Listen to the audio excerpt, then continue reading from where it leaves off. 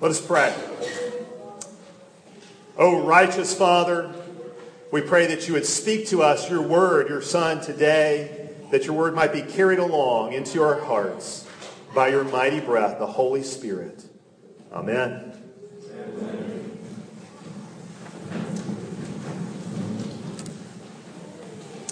Today is Trinity Sunday.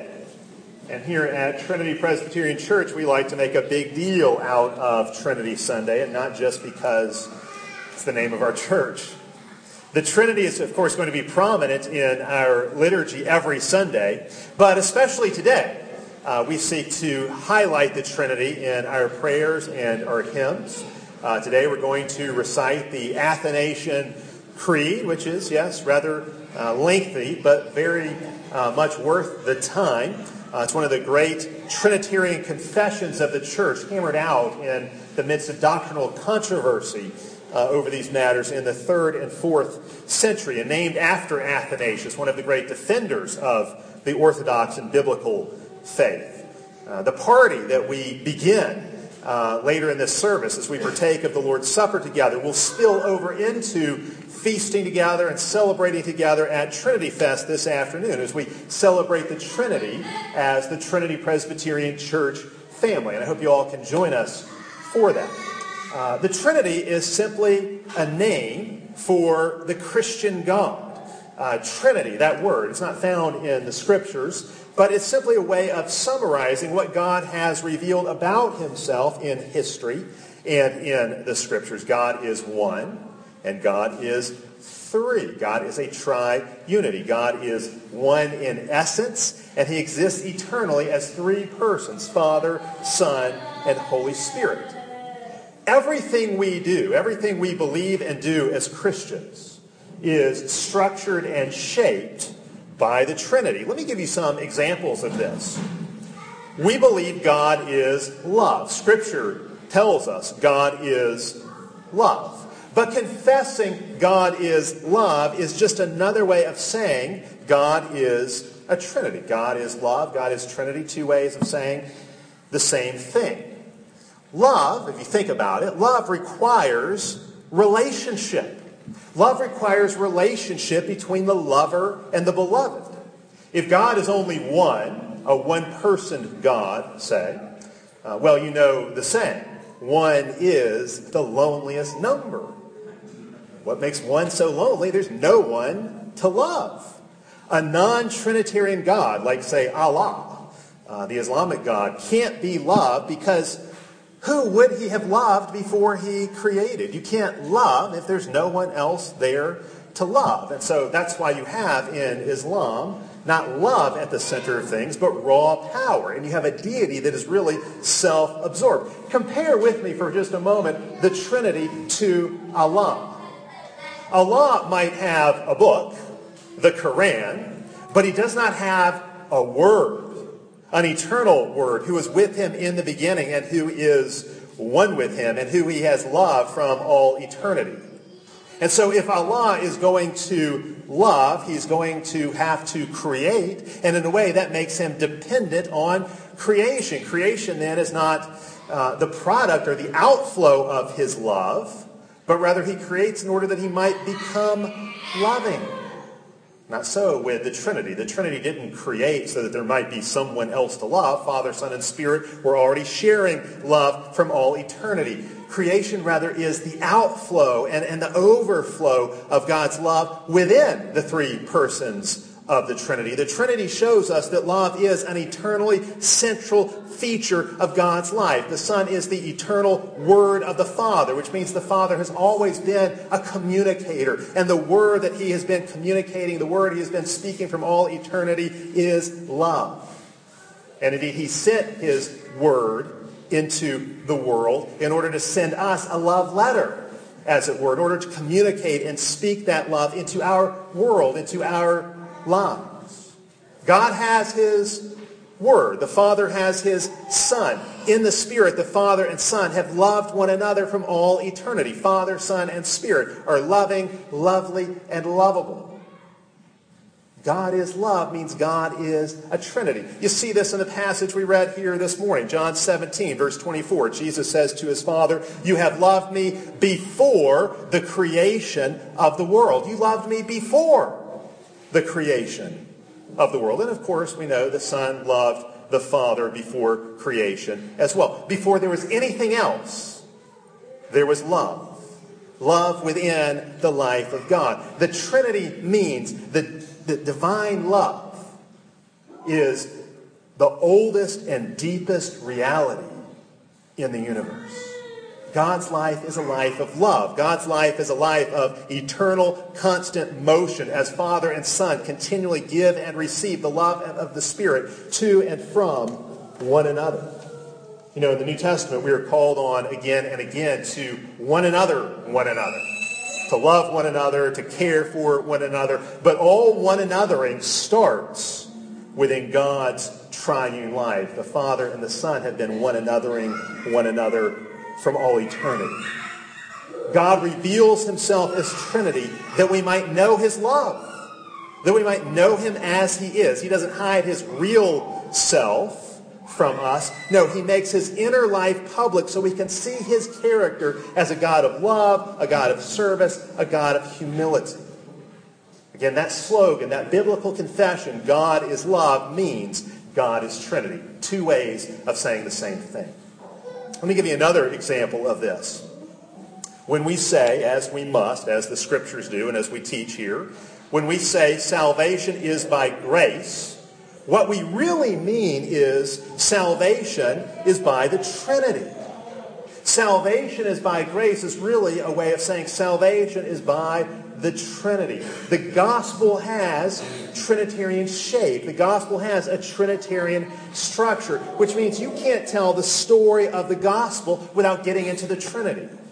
It's not like we've got all these basics as Christians and then eventually you move on to graduate level theology and now we're going to introduce the Trinity.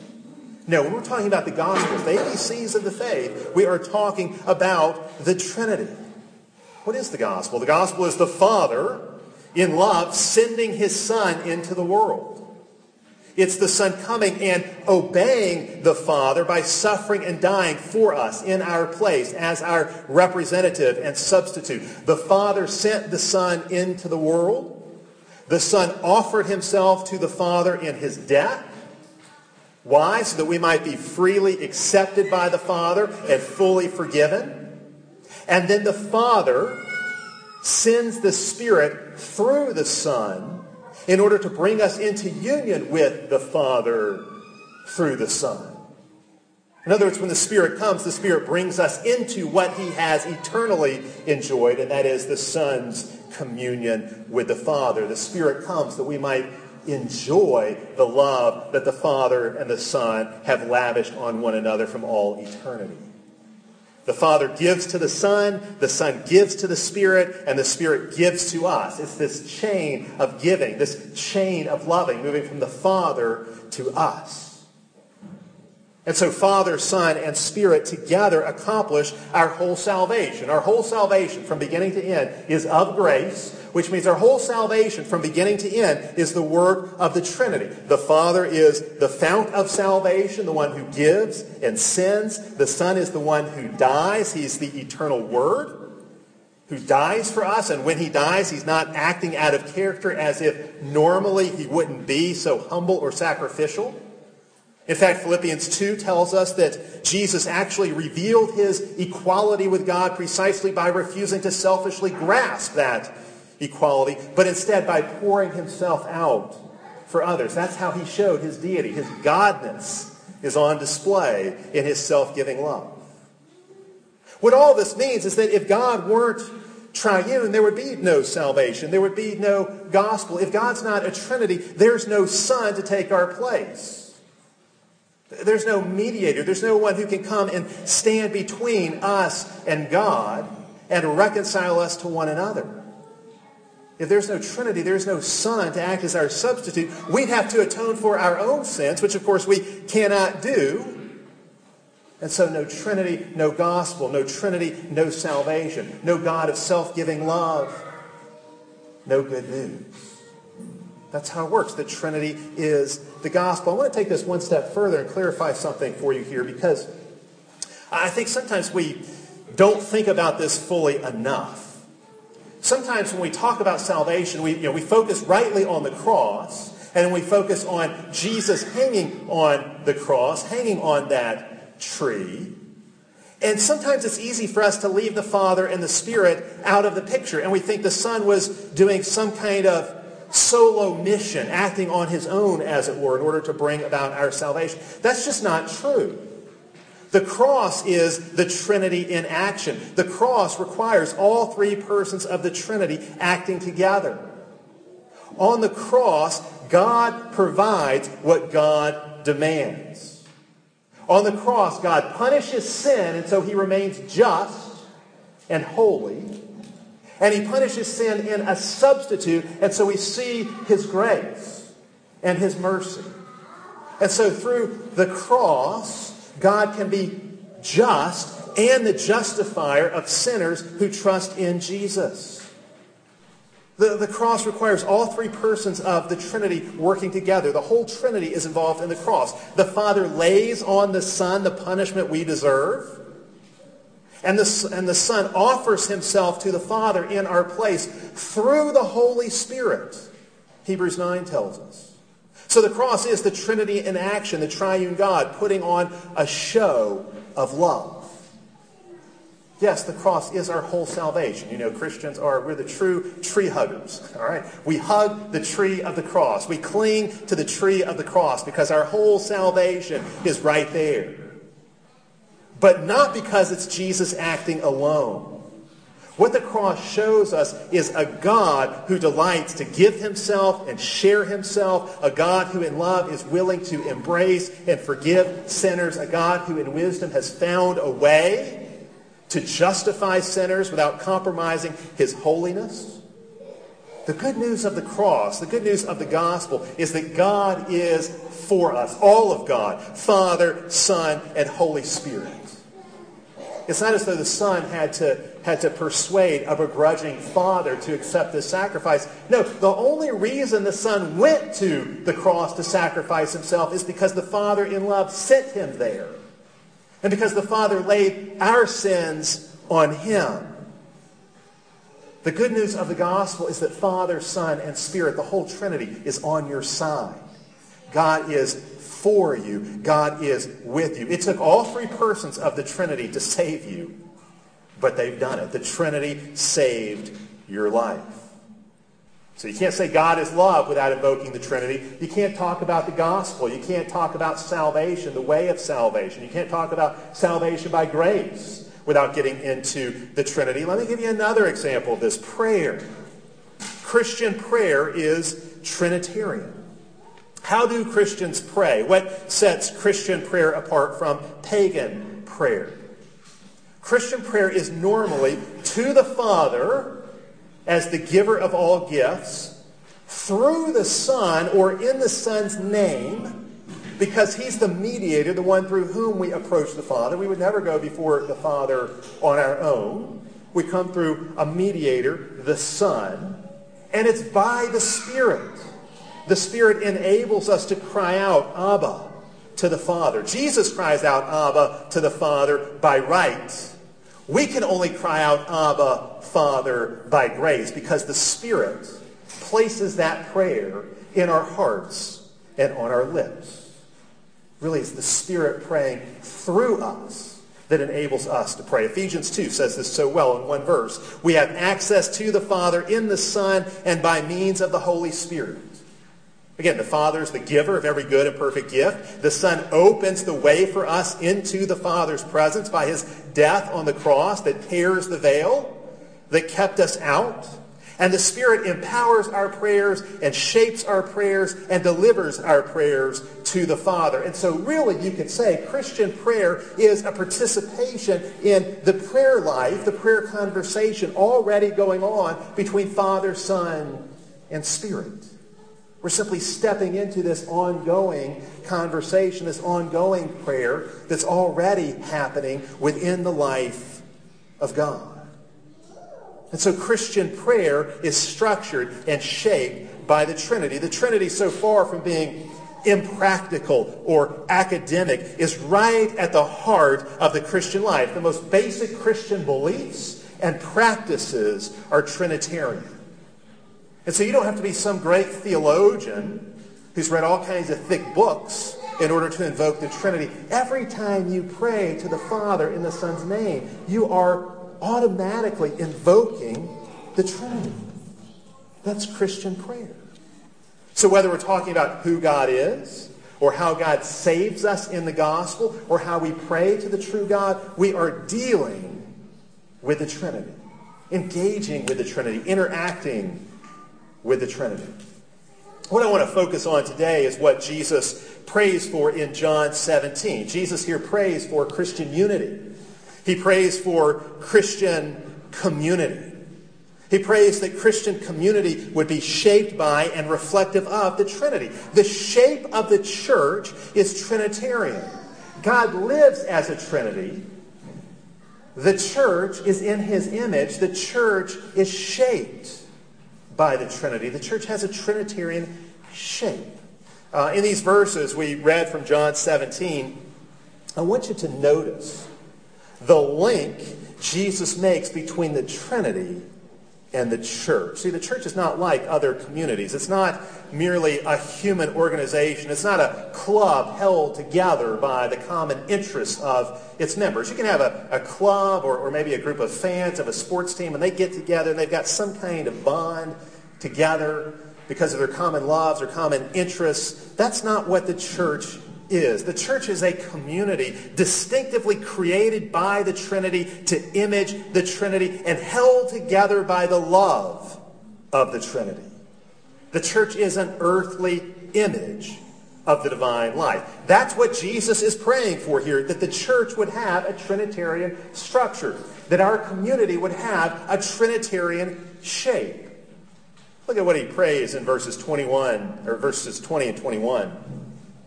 He prays that all believers would be one, as you, Father, are in me, and I am in you, that they may also be one in us, that the world may believe that you sent me. See, what is he praying for here? He's praying all would be one, that all believers, with all their diversities, they would be one, as Father and Son are one. In other words, the relationship of the Father and the Son is the model or the pattern for the relationship of believers to one another. I really think to understand this prayer, I think this prayer takes us back to God's original design for humanity.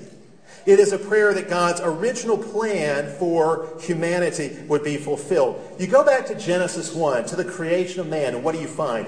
God says, "Let us make man in our image according to our likeness."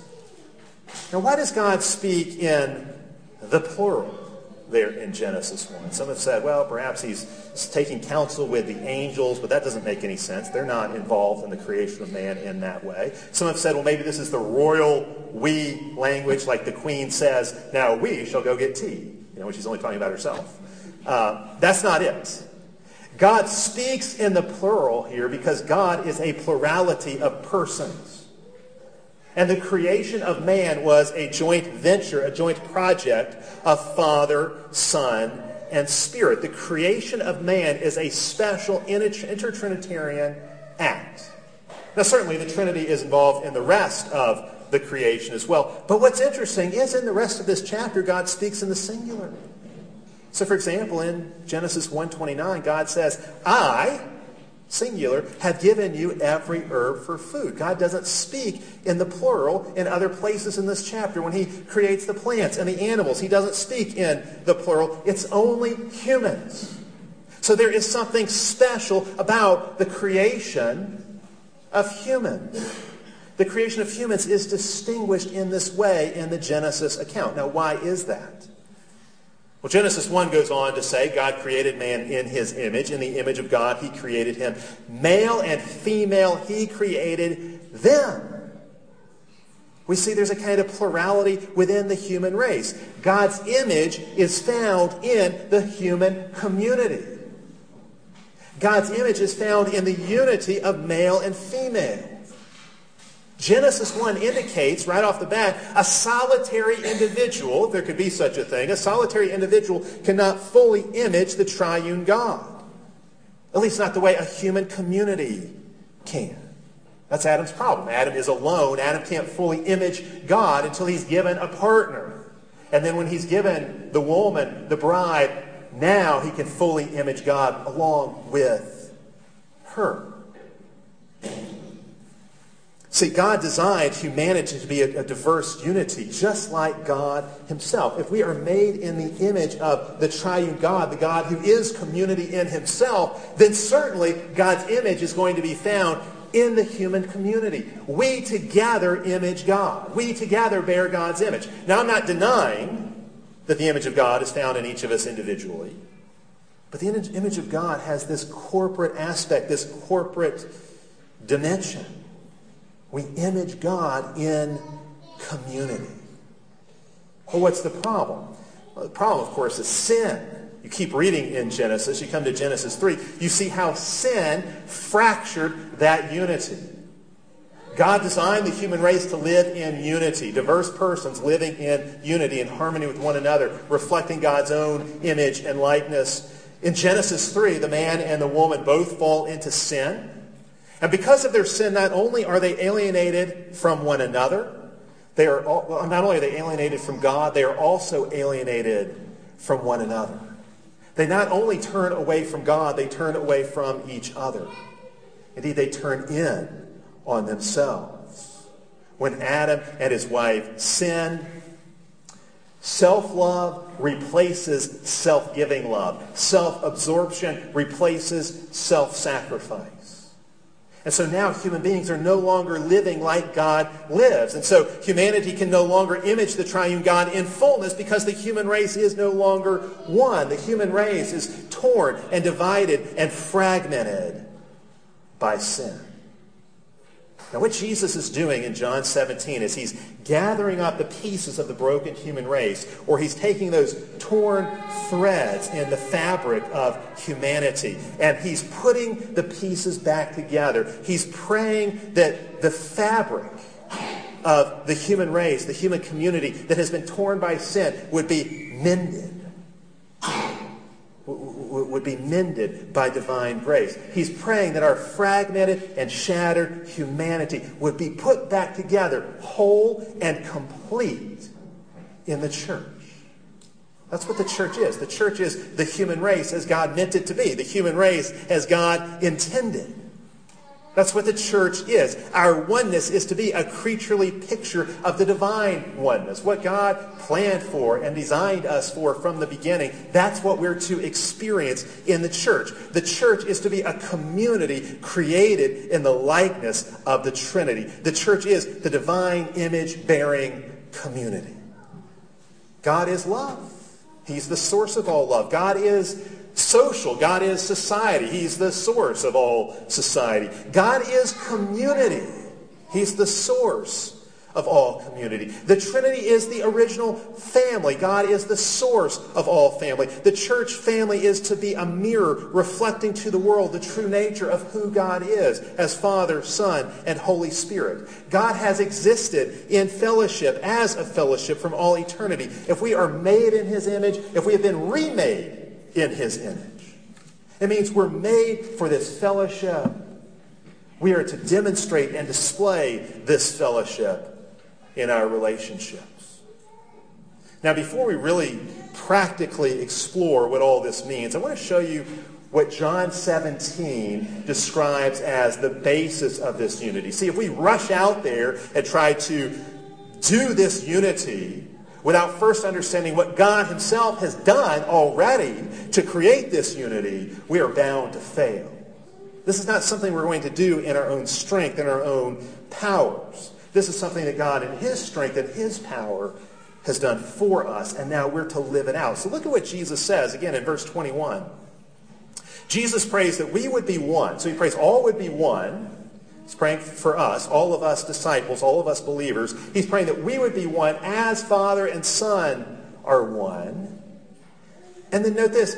He says that they may be one in us. Our unity with one another is in the Father and the Son. Father and Son bind us together. They're bound together.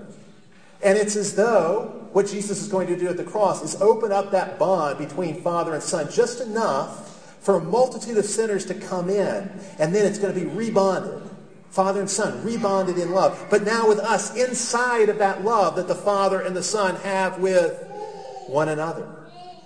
Verse 26, Jesus says, I have declared to them your name, and I will declare it.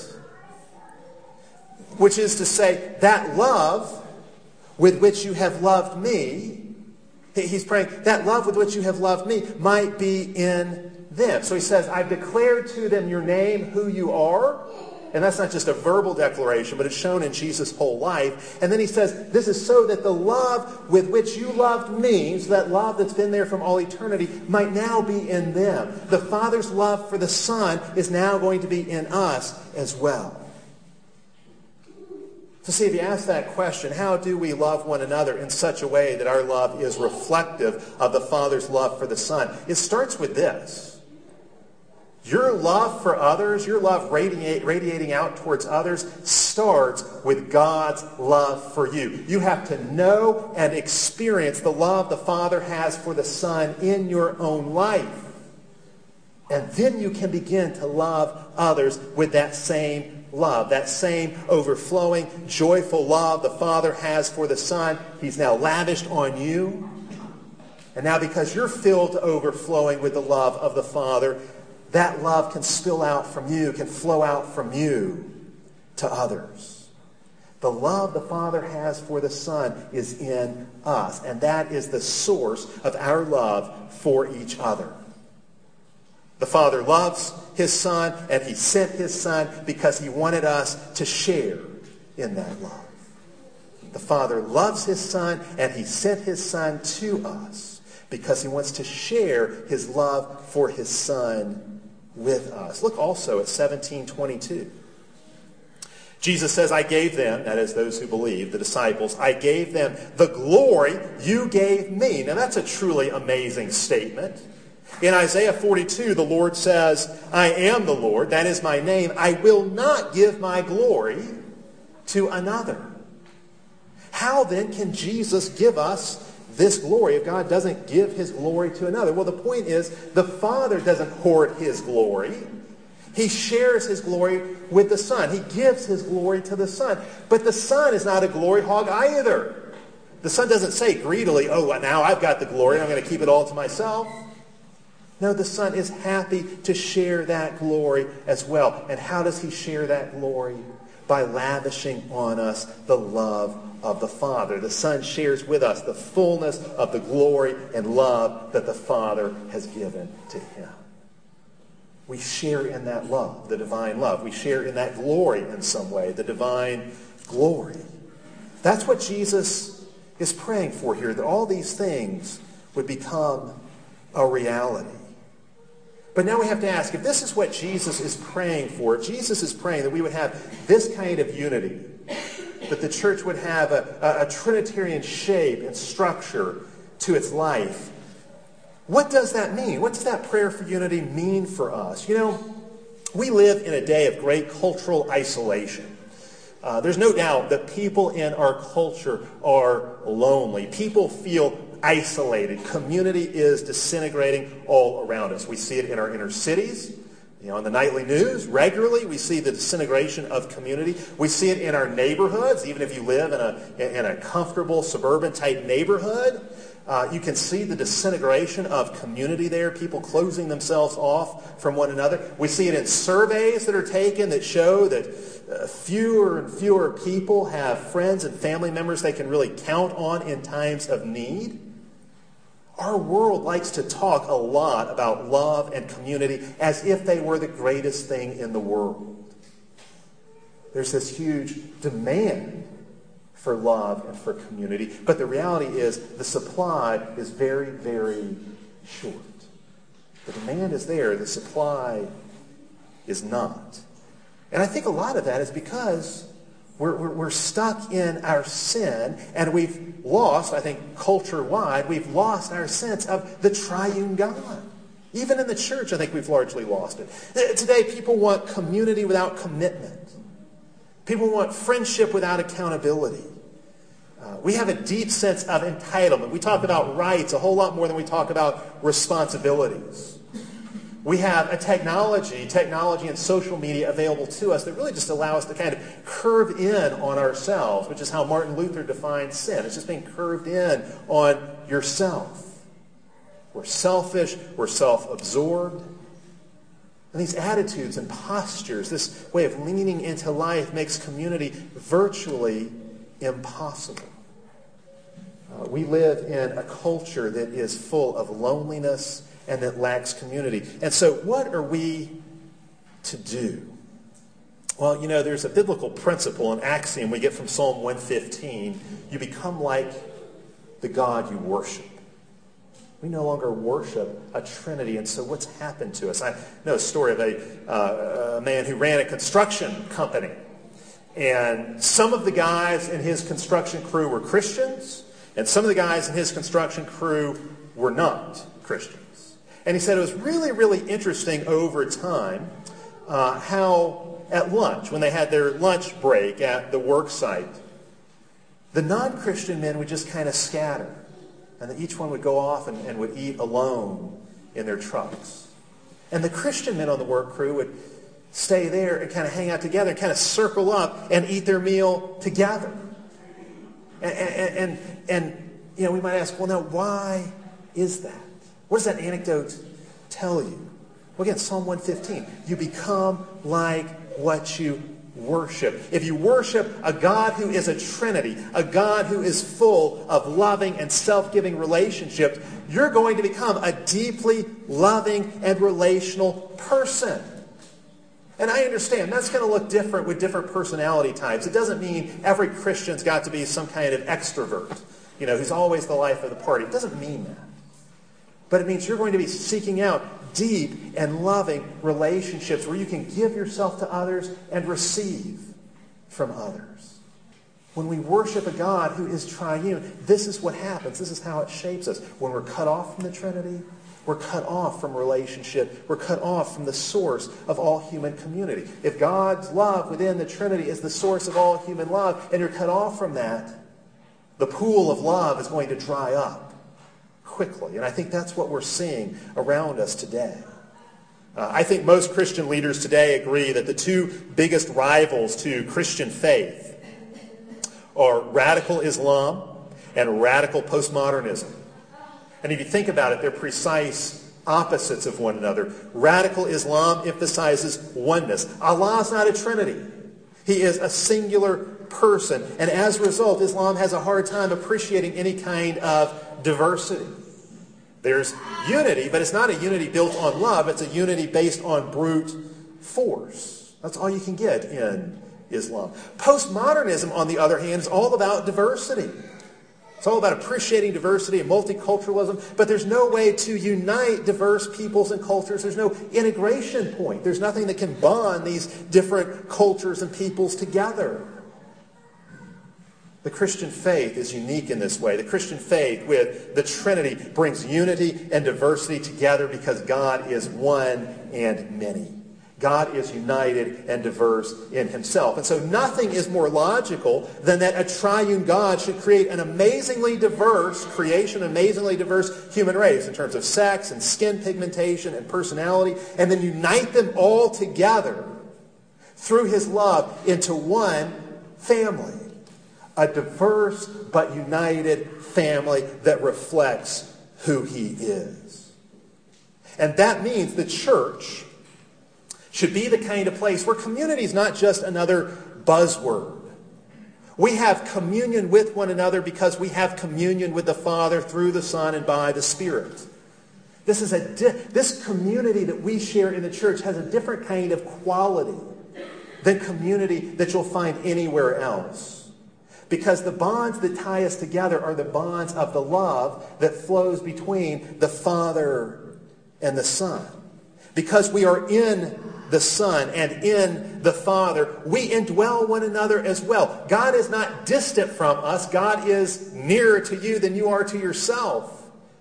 And so we're not distant from one another. We are near to one another because we are in the Father and in the Son together.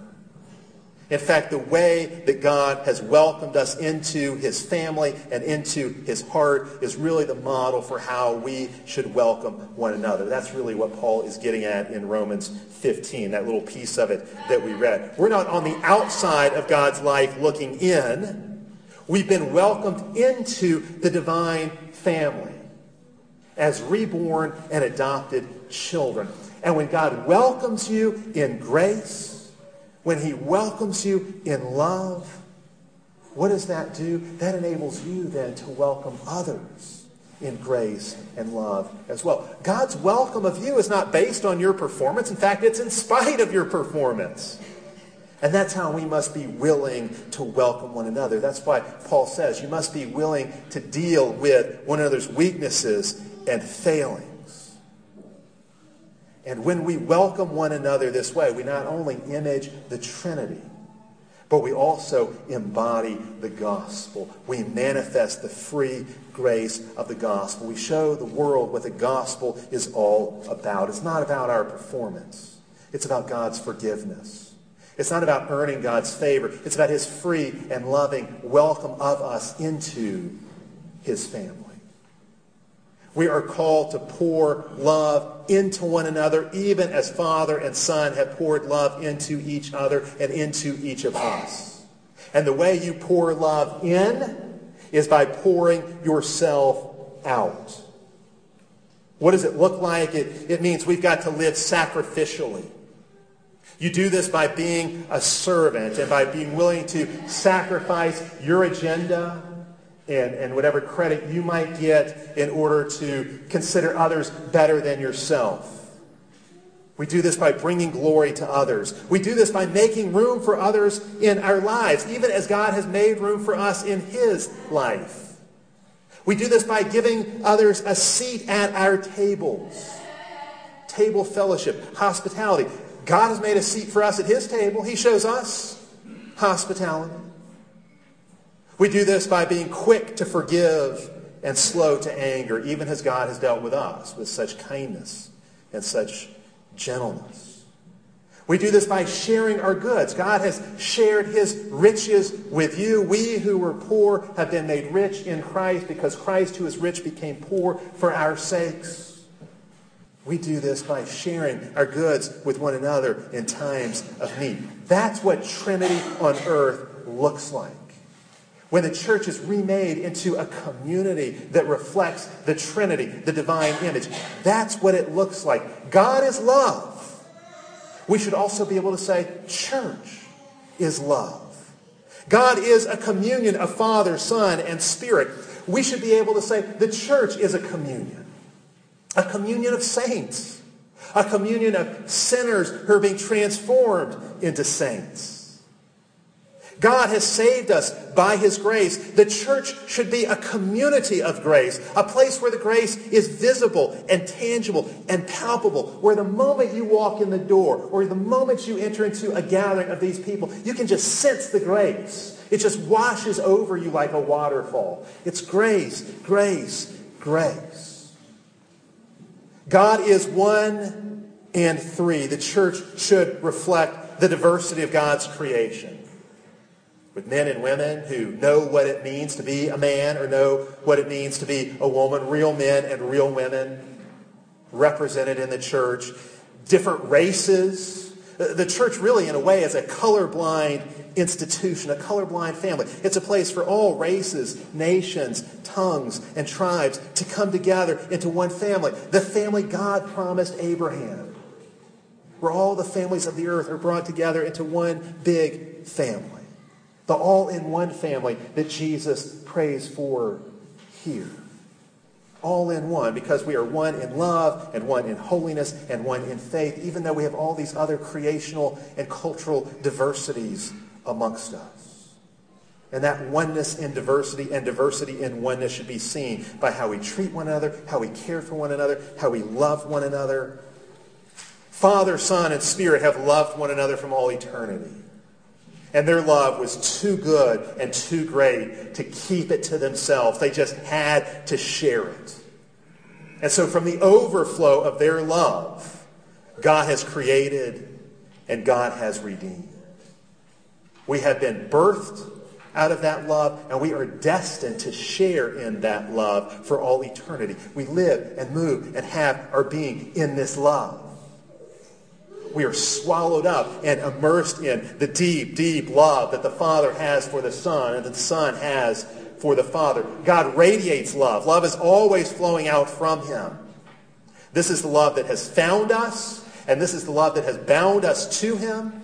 And this is the love that binds us to one another. And as we abide in this love and live in this love and experience this love wells up from within each of us and flows out to others around us as well. Let us love as we have been loved. Let's pray together. Father, we do ask that all might be one. That all disciples of Christ, all believers in Christ might be one big happy family that reflects your triune likeness in the earth. Father, that the love that you have for your Son and that your Son has for you, that might be the love that binds us together, the love that we know and experience and that flows out from us to those around us. Even as we have been loved, so may we love one another.